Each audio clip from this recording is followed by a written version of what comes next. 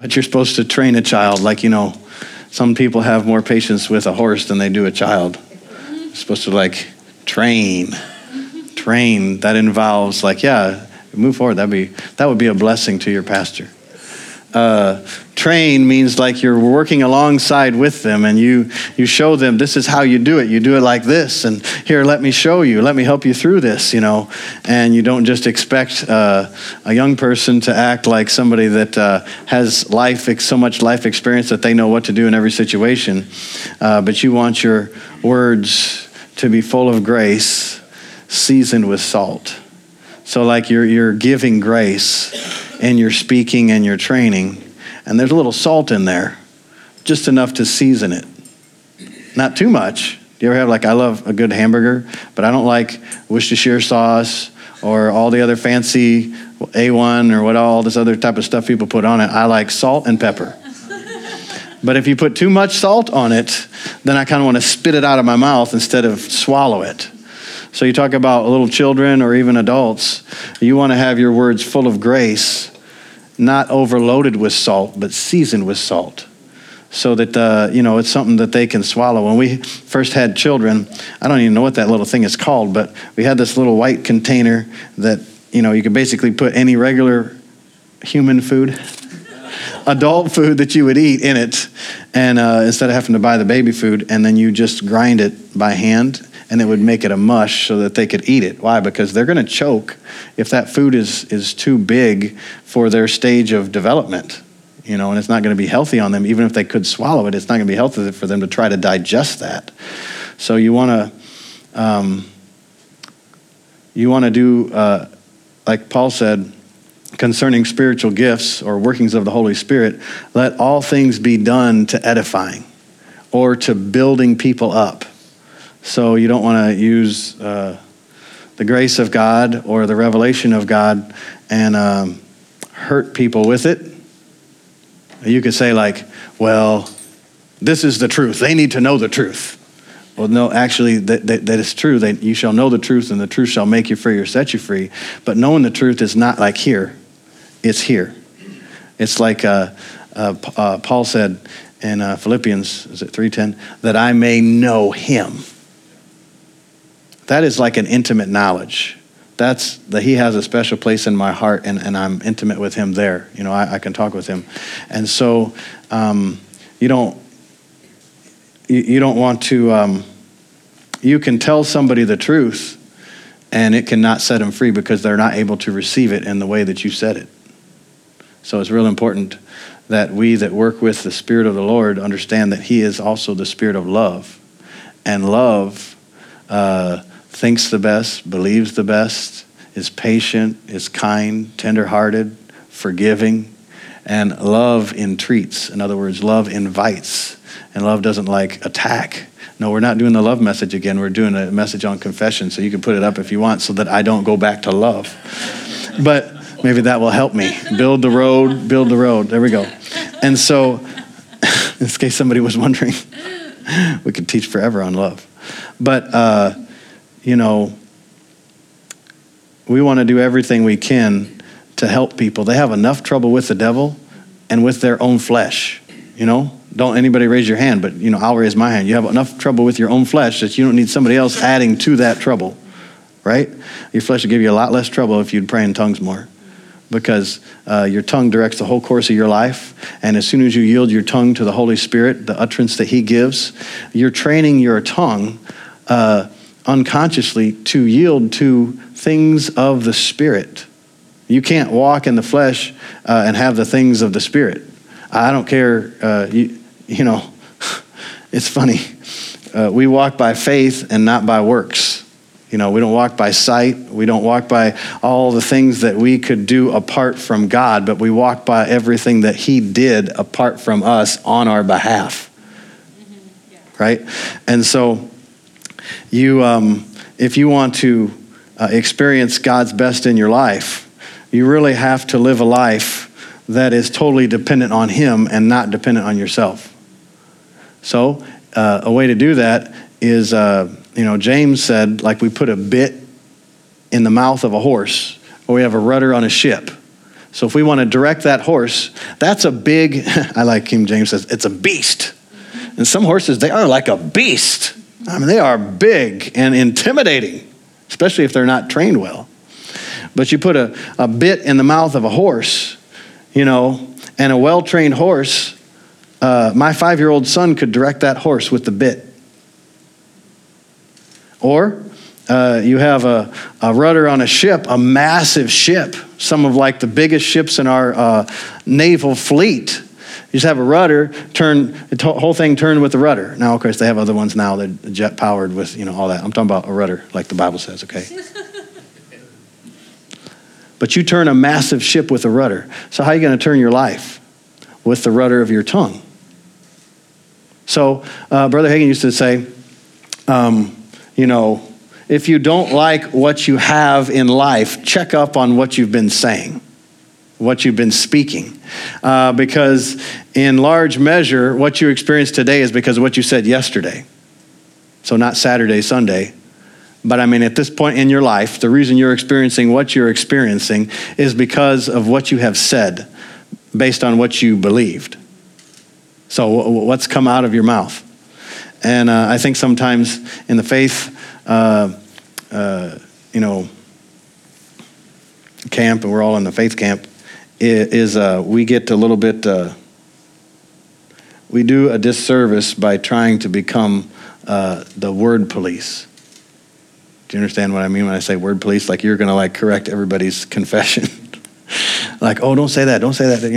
Well, it depends on your relationship. You might be able to say that to somebody, but the point is you locate yourself by what you say and you locate other people by what they say.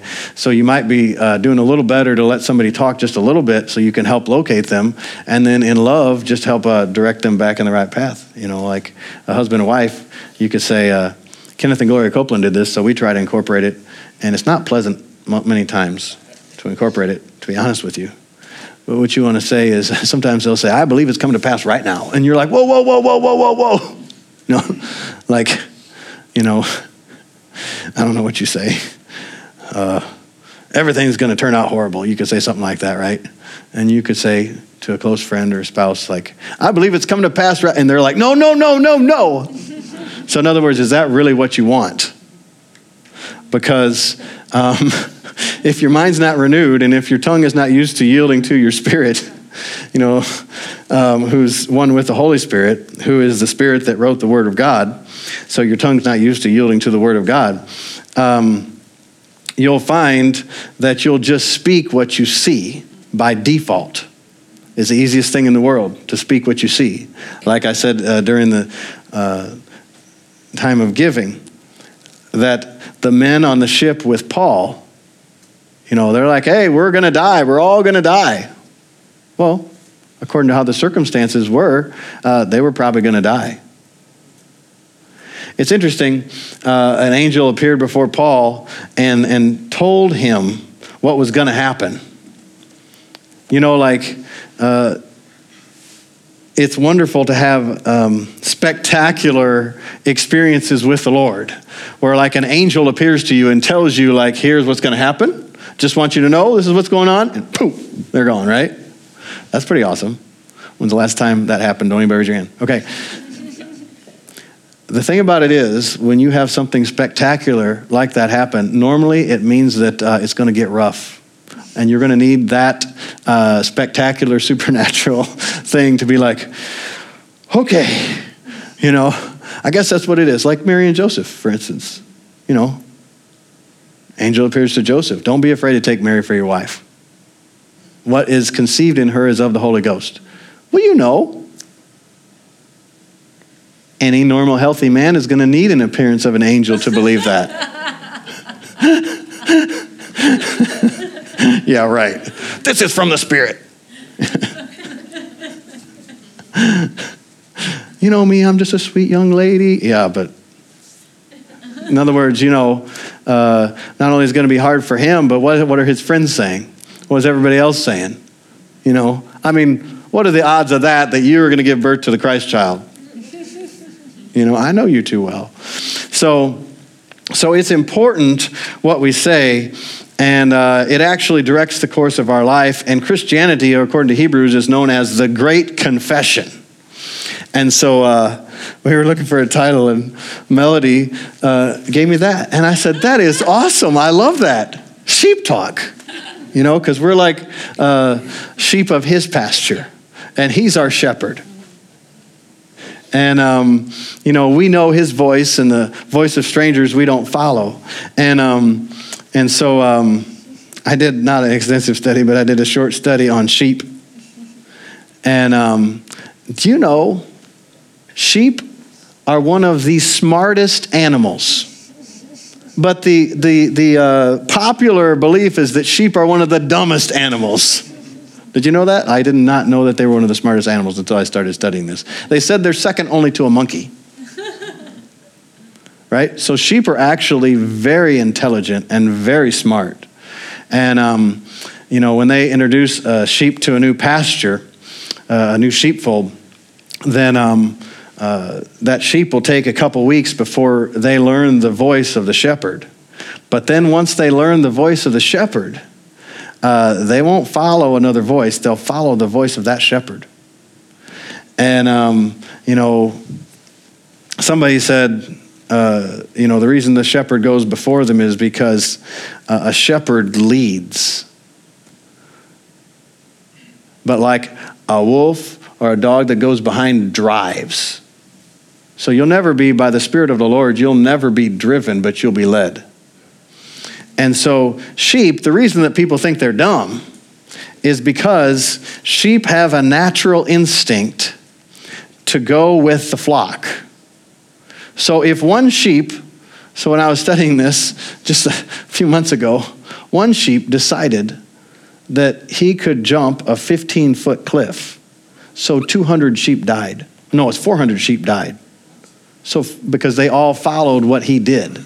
And so this is why people think that sheep are dumb, because they have this instinct that they will, when they get in trouble or they feel fearful, they'll herd together for protection.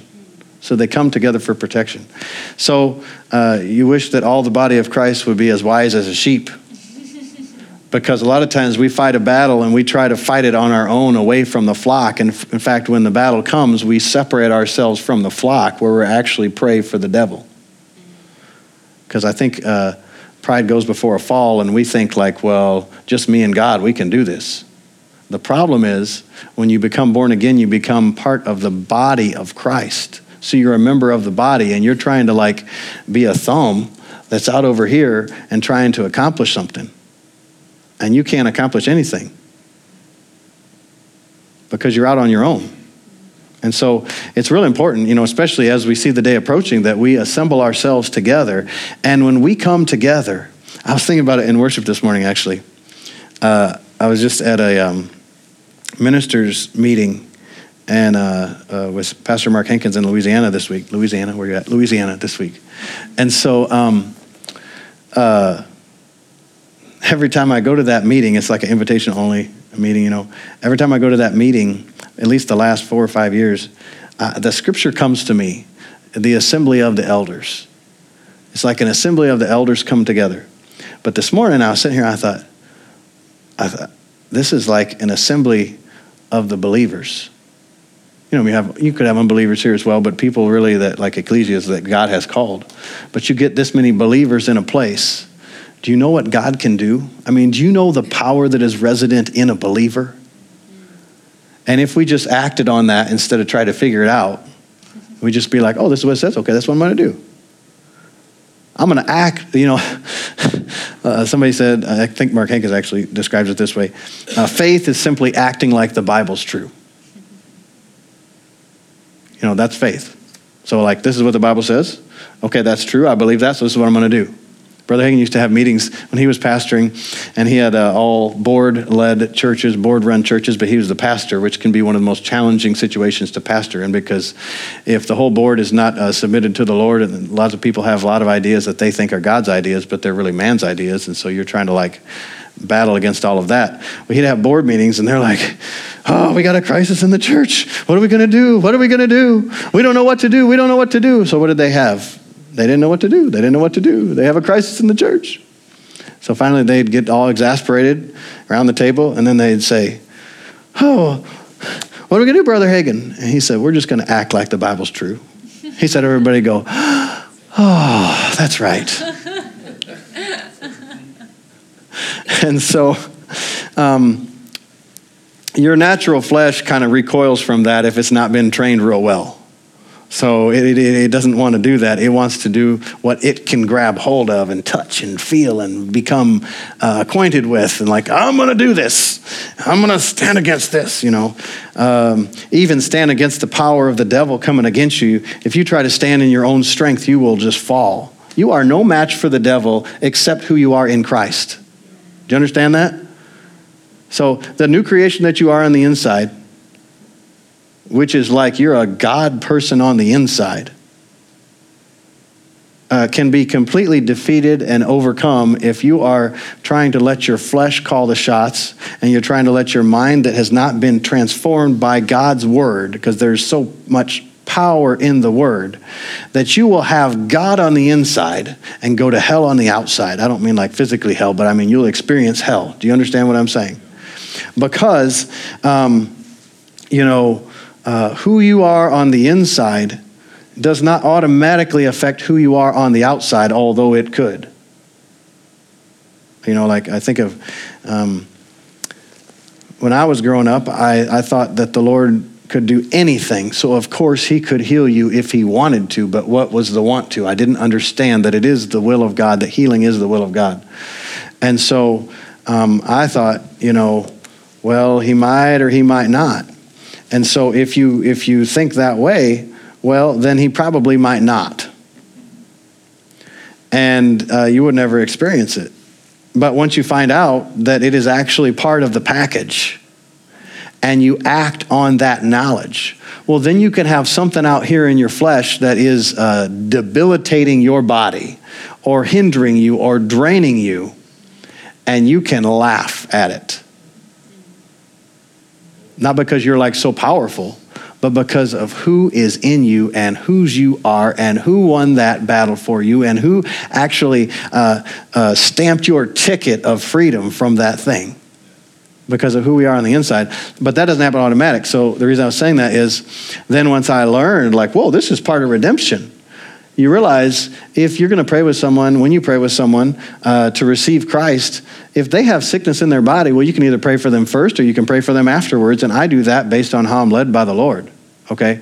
But if they pray and receive Christ, that is the best time for them to receive healing, because they have already had the biggest miracle and they already know how to act in faith. How? Well, I believe that God raised Jesus from the dead for my justification, and I confessed him as my Lord before he was my Lord, and then I experienced the quickening of the Lord. I became a new creature after, not before. With the mouth, confession is made unto, Romans 10:10. With the heart man believes, but with the mouth confession is made unto. So then they have actually already experienced the power of God in their life. And so then it's not a matter of, we need to teach you all of these things so you can arrive to the point where you will be healed. That is normally actually for people, that can happen. Especially if you were part of a group of people that believe that God puts sickness, the lie, that God puts sickness on you to teach you something. Because why?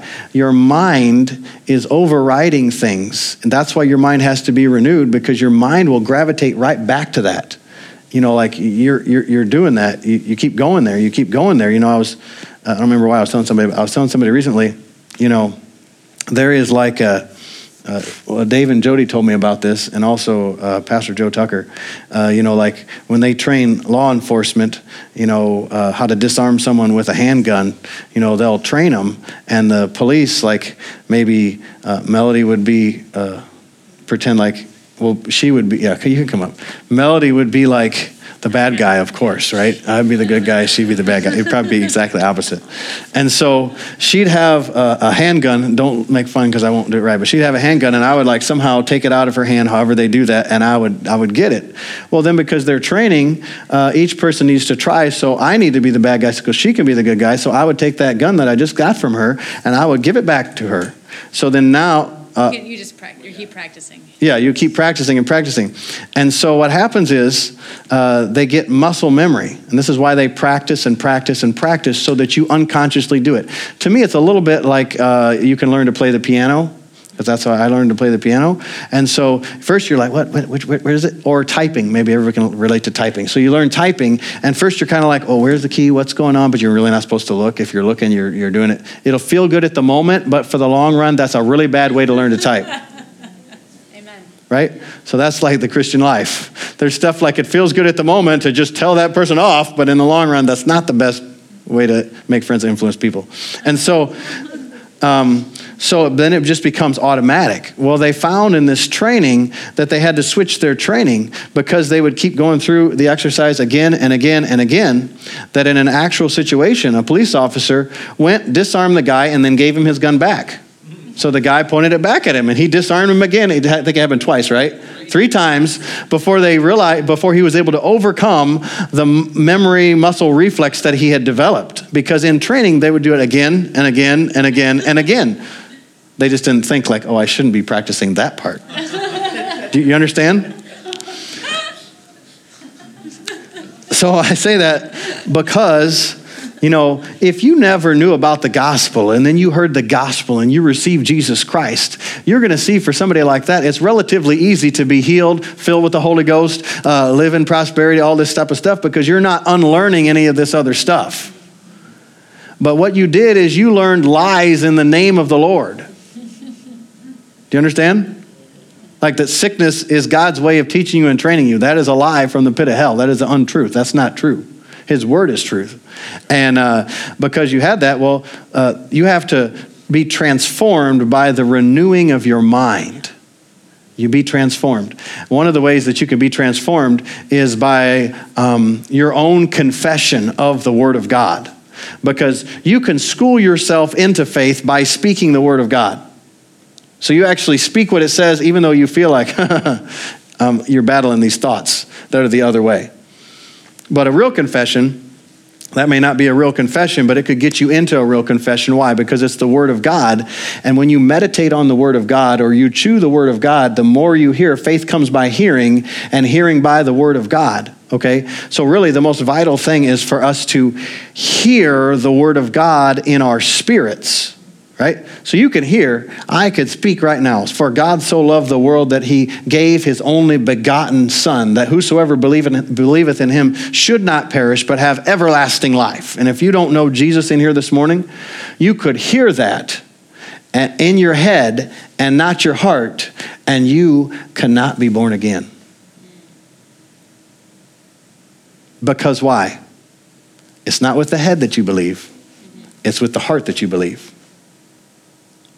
So faith, Romans 10:17, comes by hearing, and hearing by the word of God.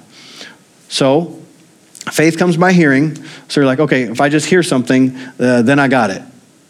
And hearing by the word of God. But faith doesn't come just by hearing it and registering in your mind. It is in your heart. And the way you get things in your heart is how? No one can come to Christ except the Spirit of God draw him. In other words, there's an active working of God by his Spirit involved. Same thing when you talk about faith comes by hearing and hearing by the word of God. The Greek word for word is the word rhema. And so that word means the spoken word of God, or the word of God that's real to you, that the Spirit of God reveals, unfolds, that you see. So you could call it a revelation, but that trips a lot of people up because they think like, I'm going to write like a book of the Bible. No. It's just a matter of the Spirit of God is working with you to show. So the first way he works with you is to show not condemnation, but actually convicts you of sin because you don't believe on him. In other words, you're missing the mark because you don't believe on Jesus. That's the first work of the Holy Spirit in your life. And then from there, then he reveals, unfolds, and shows. And so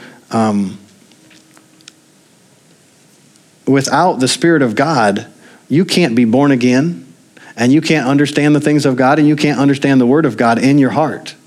So it's with the heart you believe, with the mouth you confess or you declare. And so those two have to go together. And so faith comes by hearing, but not just hearing anything, hearing by the Word of God. So I always think of Jesus talked about, I feel like he was so passionate about, be careful what you hear and how you hear. Because I can relate husband and wife. So I could be telling Melody something, and she just kind of, well, maybe I should do it the other way around. It's more often the other way around. She could be telling me something, and I'm just kind of like half paying attention. And I could repeat with words what she just said to me. But I did not understand the importance of it to her in my heart. Because if I understood the importance of it to her in my heart, then I would have responded differently. So she'd be like, did you hear what I said? Yeah, you just said da-da-da-da-da-da. But I didn't hear what she was saying. And this is where real ministry takes place as a little rabbit trail. This is where real ministry takes place, is when someone says something to you, what is behind those words? This is why the words of Christ were so powerful, because he didn't speak like anyone else had ever spoken. He spoke as one with authority. In other words, he spoke with a lot behind those words. He spoke as the author of those words. He spoke as the resident expert of those words, as the creator of those things that he was speaking of. And so like a master builder, he would speak, and you would hear like, this is like the creator in personification. And this is like, if you want to know how this works, you want to listen to what he says. And so it matters how you speak and what's in your heart. Let's go to Mark chapter 11. Mark chapter 11, verse 22. Well, I'll start with verse 20. And in the morning, as they passed by, praise the Lord.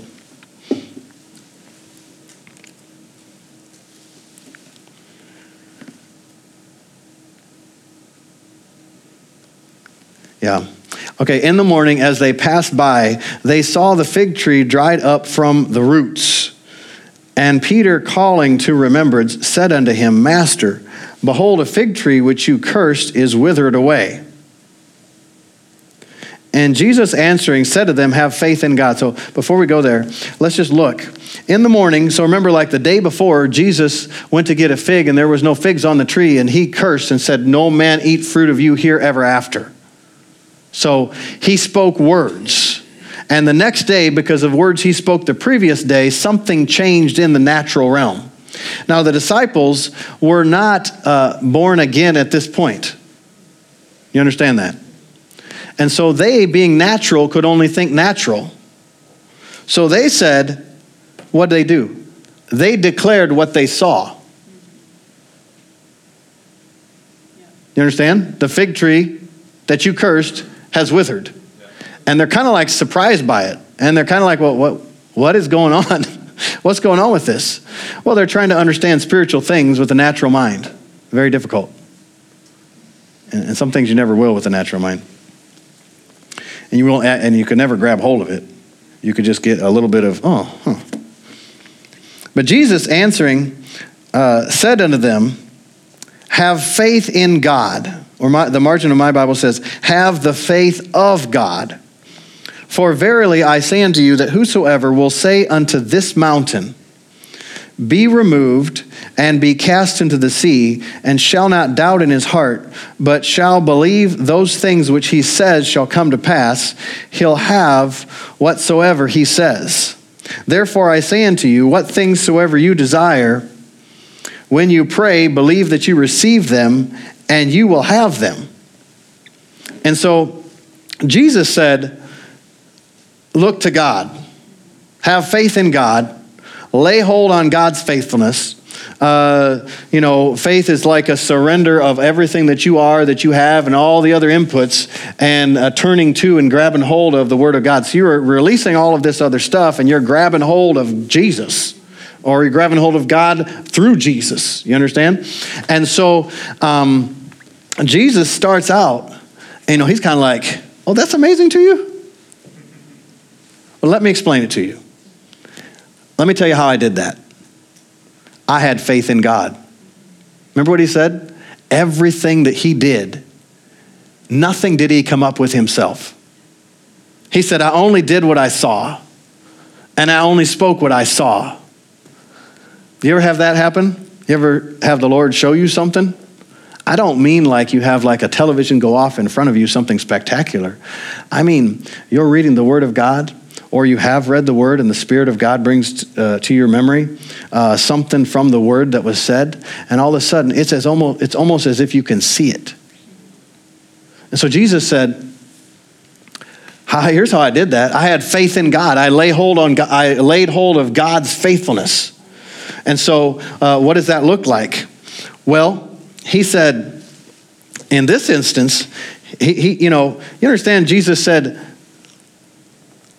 later in John chapter 14, he said, up till now, you've asked me nothing. But whatever you ask the Father in my name, he'll give it to you. In the future. So we don't pray like to Jesus. We actually pray to the Father in the name of Jesus. And so our direction is God. So even here, Jesus is showing that. Have faith in God. Lay hold on God's faithfulness. Oh, you think I did this because like I'm like some specially anointed person? No, I'm telling you, this is how faith works. You lay hold on what God has done. You lay hold on him. Have faith in God. Lay hold on the faith of God. In other words, this is how I just did this. I saw God do something, and so that's what I went and did. And how do you do it?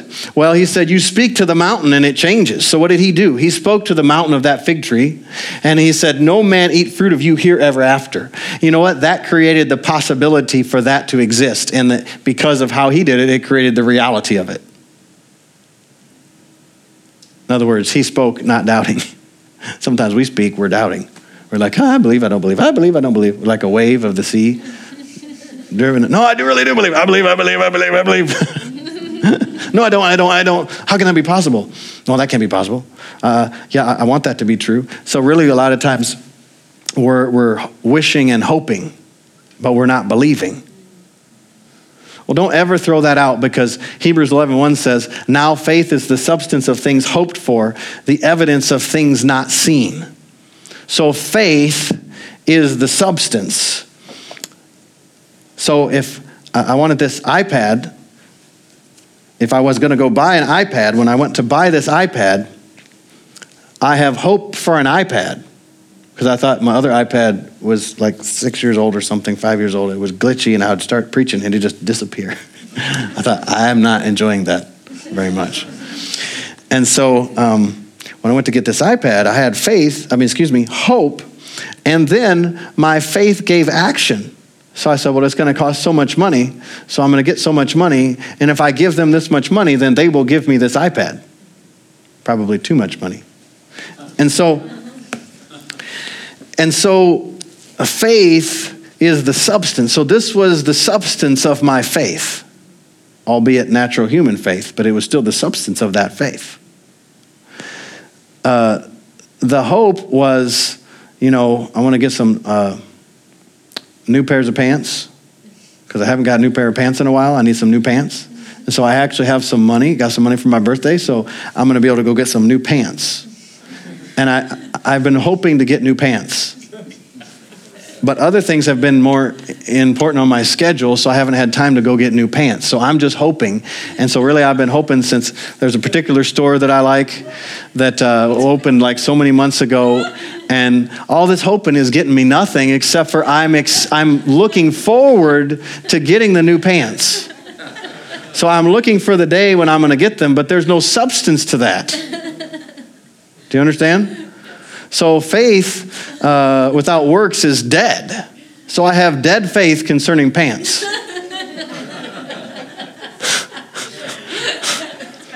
It's kind of funny, but I'm serious because this has gone on for a long time. And so faith is the substance of things hoped for. So if I didn't hope that store would have a pair of pants that I liked, there's no point in me having faith in it. In fact, I can't. Right? So I want a pair of pants. Here's me. I want a pair of pants that I like. Hopefully that my wife likes, maybe more than I like. Anyhow, so I want a pair of pants. If I think, well, some people love to go to like thrift stores. There was a store in Tulsa. I went to Bible school, and they had they'd take all this stuff. It's like a discount store. And I think it was new stuff, but they'd have these boxes and bins full of stuff, just random, packed in there, all this type of stuff. And well, you could save a lot of money if you go shop at a place like that, but I would rather pay triple the price. I mean, it's so disorganized and you're trying to find it and do all this stuff. So if somebody said, you know what, I'm not sure, but I think there'd be a pair of pants you like at this store. I think that was called NBC or some weird name like that. Anyhow, this store, I have no hope and therefore no faith about that. So I will not be going there because the going there would be my faith speaking. And I would actually declare to you, I am not going there. My wife would say, I'm going to go. It's going to be a lot of fun. And I would say, okay, what would you like me to do while you're gone? Or I will be doing something else while you're gone. I have never gone to that. And so, faith is the substance or gives substance to what you hope for. But you should never throw out hope, because if you throw out hope, you can't get to faith. And so this is not the subject of the message, but I was did a mini study on hope recently. And, one of the definitions of hope, hope is a confident expectation, and it is a yearning. It's like a desire for these things. So even in Mark 11:24, you find out what things soever you desire, or what things soever you could almost say hope when you pray, believe that you receive them and you will have them. Well, the desire is the hope part, and the believing is the faith part. Do you know, like pistis, faith in action is belief. Faith, like pistis, is a noun. When you see faith in the Bible, it's talking about a noun, person, place, or thing, the thing of faith. But then to believe, which you see a lot in the Gospel of John, believe, believe, believe. That is faith in action. That's the verb. And when I was in high school, I never wanted to do like grammar, or I didn't want to write. I didn't want to read. I love it all now. It's so funny. I think the Lord has a sense of humor. I remember thinking in the English class, I'd be like, I'm never going to do anything like this that requires this. You can submit your life to the Lord, and you'll find things that you thought were not enjoyable can give you some of the greatest satisfaction. What was that guy? I just can't get no. I can't get no. I just can't get no satisfaction. Satisfaction. I tried and I tried and I tried and I tried. I just can't get no satisfaction. Well, that's because he's not yielding to the Holy Ghost. Because you can't be satisfied in your own. You can get money and lots of money.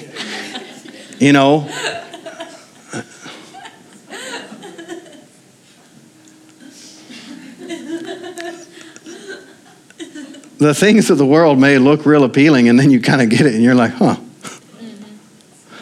Like that's one thing I don't like about, I will have a brand new car, but I have never had a brand new car, but I've had a new car to me.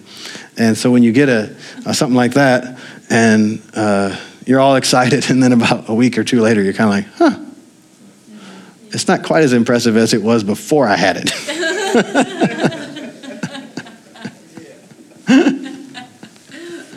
It's just not quite as shiny. It's still new, but somehow it's just not quite so new. And so faith is the substance of things hoped for, the evidence of things not seen. And faith Confession is the road over which faith carries its mighty cargo, E.W. Kenyon said, and I love that. Confession is the road over which faith carries its mighty cargo. Confession in the Greek, don't worry, I'm going to finish real quick. Confession in the Greek actually is the Greek word homologio, and it's made up of two words, homo and lego. And lego is the spoken word. Not the same spoken word as the Rhema spoken word. Anyhow, that's a whole different thing. Don't have time right now. And so a homologio means to say the same thing as the Word of God. So hold fast to your homologio, or hold fast to saying the same thing as the Word of God, according to Hebrews there, which we'll get to next week. And so if you don't like what you have in life, check up on what you've been saying. Why? Well, because what you say affects what you experience. So much so that you remember one of my favorite stories is the centurion. Jesus talking to the centurion whose servant needed to be healed. And the centurion said, you don't have to go to my house. Just speak the word only, and my servant will be healed. And Jesus marveled and said, I have not seen so great faith, no, not in Israel. Well, faith is governed by our confession, or by our saying the same thing. So if you want to have something in life that you don't have, you got to go to the Word of God, look to the Holy Ghost, let him make it real to you. And as soon as he does, then you speak what he says or what he shows. So that's what happened to this man. He saw Jesus and he heard of Jesus. And then he realized, because he was a man under authority, he didn't have physical power to make this one do this and make that one do that and make whole platoons and whole squadrons or whatever military you were in of people to do something, physical power. The policeman doesn't have physical power to make you stop at the stoplight. You could run him over. That car is a weapon, could be a weapon. Unfortunately, people use that now, plead the blood of Jesus. But he understood authority is released in words. And he understood what my servant needs to be healed. So what needs to happen? There needs to be the word of God spoke. And if the word of God is spoke, now there's a path and there's a conduit, and now it's going to show up. It's not maybe going to show up. It is showing up. It is coming. Why? Because confession builds that road. So as soon as you say something, so if you want something, you find in the word of God what you want, and then you begin to speak it from your heart. You believe it, and then you speak it, and it will come to pass. And so I'll finish with this, and I'll probably start with this next week. So, my life, I'm so thankful. I'm so thankful for men and women of God in my life that have acted in faith, meaning they didn't do what was easy all the time on their flesh or what their flesh wanted to do, but they actually were led by the Spirit of God and did what should be done. My older brother, when I was 4 years old, we got home from church on a Sunday, and he asked if I would like to receive Jesus Christ as my Lord and Savior. And he prayed with me to be born again, and I was born again as a 4-year-old boy. And then my best friend at the time, his mother had been a Baptist, actually, and got filled with the Holy Spirit. When you're full of the Holy Spirit and you live full of the Holy Spirit, you are attractive. I don't mean like you look good, but like you're like a magnet. People are drawn, because it's especially people that are hungry. So I was hungry for God. And she said, would you like to be filled with the Spirit? And I said, well, I don't know. I just feel like I'm in church service and I need to go to the altar, because I was acquainted with the leading of the Lord, the wooing of the Holy Spirit for salvation. Listen to this. When I heard those words come out of my mouth, I said yes. Because those words built a road of what was already the Spirit was saying in my spirit. Before I even realized that I said it. When I said, and then I spoke those words, I feel like I'm in church and I need to go to the altar. I created that reality, right? It was already there, and then it became real when I spoke it. And then I said yes, and then she prayed for me, I received. It was about 8 months after that, I was sneaking away from the denominational church I was a part of, and to another church, and Kenneth E. Hagin came to that church. Never heard of him. I never heard of Kenneth Copeland, never heard of Kenneth Hagin. Well, maybe like vaguely, but I'm like, I don't know who these people are, And so he's coming. I just saw the advertisement, and he was an older minister, and I always liked the wisdom older people had, so I thought, I want to go to this. Do you know what happened the very first night of a 2-week meeting? He got up and he prophesied. This almost brings tears to my eyes, but he prophesied. And he said, I should have brought it so I could read it to you. Maybe we'll bring it next week. So he said, this is the essence of what he said. This is a turning point in your life. The decisions that you make today and tonight will affect the whole course of your life. Whether you go with God or whether you go the other way. If you choose not to make the decision to go with God and go with his direction, then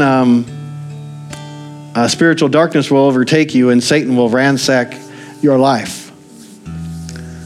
But if you choose to go with God, something like you go from glory to glory to be wonderful changes. Well, I was engaged to a different woman at that time, a young lady. And I was not on my way. I was probably on my way to like a Southern Baptist seminary. And I didn't know he was prophesying at the time. But the whole reason I said all that was to say this. I'm so thankful that someone who at that time was like, had just turned 80, followed the Lord and still continue to travel all over the United States speaking the word of God to make it possible for people like me to have a road built by the speaking of the word that I could walk out on and go into the plan of God for my life. How can they believe unless they hear, unless someone preaches, unless someone speaks? And all preaching is not done in pulpits. Sometimes you just talk to somebody individually and you speak the word of God, you can tell. You don't have to say like it's this verse, this chapter, but something that's coming out of your heart of the word of God. Even if it's just God cares about you, he loves you, and he has a plan for your life. You're so much better than this. You're made for more than this. You understand? You speak those words, it creates the ability or the road for them to walk out on. That's why he ordained that we preach the word. But you can preach the word to yourself. So that when everything else is like crowding in on you and telling you all these other things, like, no, you made it before, but you're going to fail this time. It's not going to work this time. You're not going to have it. You're not going to be able to pay your bills. You're going to get kicked out. Or this sickness is going to defeat you this time. Well, instead of saying what we feel, faith calls those things which be not as though they were. So yeah, it is not in your body. Healing is not in your body in that instance. But you call those things which be not, which is healing in your body, as though they were. And then they can become, when you call it from your belief, from your spirit. Do you understand?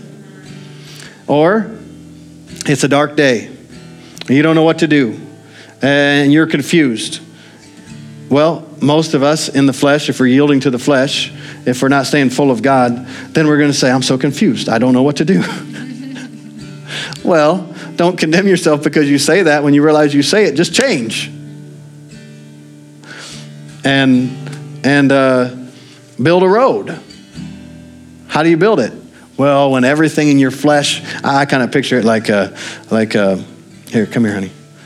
I kind of picture it like everything in your flesh. You can turn around, stand up here, turn around, stand up here. Turn around towards them. Everything in your flesh is like trying to hold you down, and you're trying to jump. Go ahead and jump. Right? So it feels like you can't jump. Well, you can't unless you build a road. So the way that you jump is you say, I can do all things through Christ who strengthens me. And normally, I shouldn't say it that way. Normally what you say, if you kind of feel like that, I'm so confused, I don't know what to do, what am I going to do? You can say, I have the mind of Christ. But you might say, I have the mind of Christ. I have the mind of Christ. I have the mind of Christ. I have the mind of Christ. In other words, you school yourself into faith even in a moment.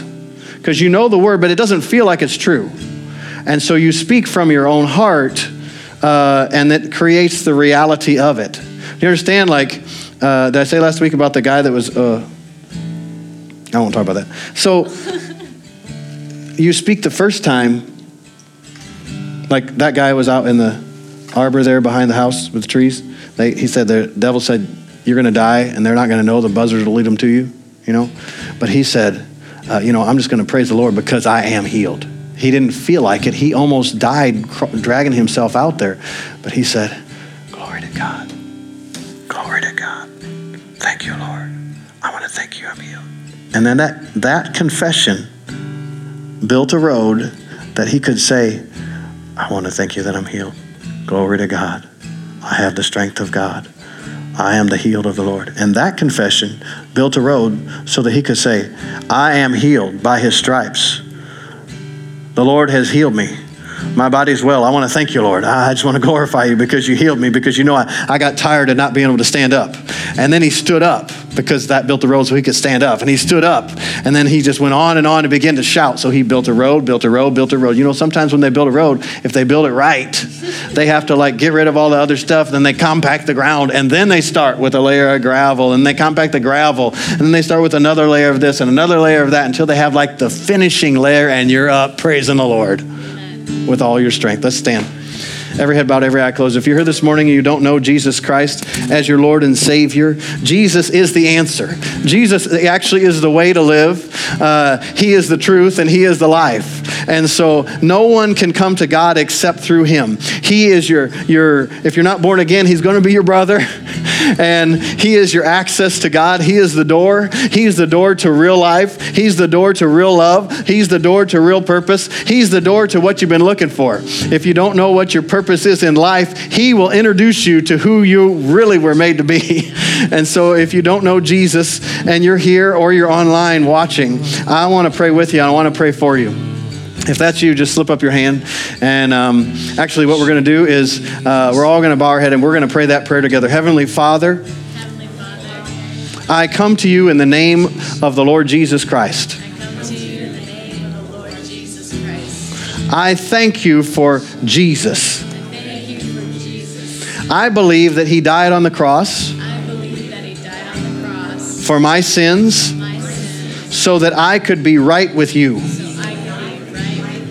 And then I believe that you raised him from the dead. And I take Jesus as my Lord. So I thank you, Father, that I am now born again, that I am in your family. And in your family, I live with a whole new source of life. In Jesus' name, amen. Hallelujah.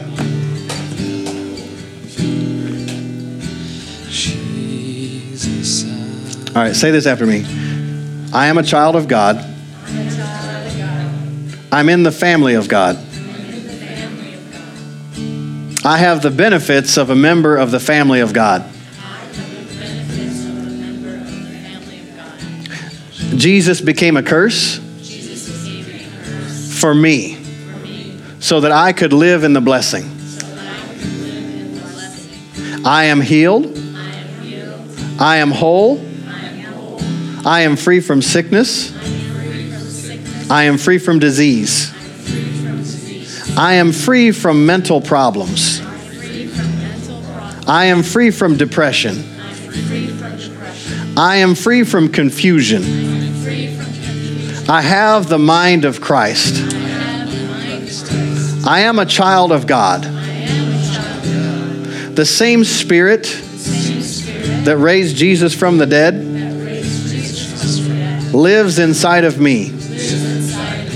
He leads me. He guides me. He directs me. I'm not in confusion. I know his voice. I'm acquainted with him. It's easy for me to hear God's voice. So I hear what he says in the inward witness, and I respond. I am one of those people that believe God. I am a believer. I am not a doubter.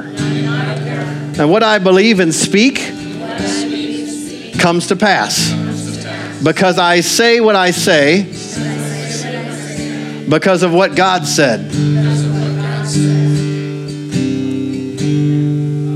Let's just praise the Lord. Hallelujah. Father, we thank you. Glory to God. You're good and your mercy endures forever. We thank you that you've put your word in our mouth and in our hearts that we can speak, that your will can be done in our lives just like it's done in heaven. In Jesus' name, amen.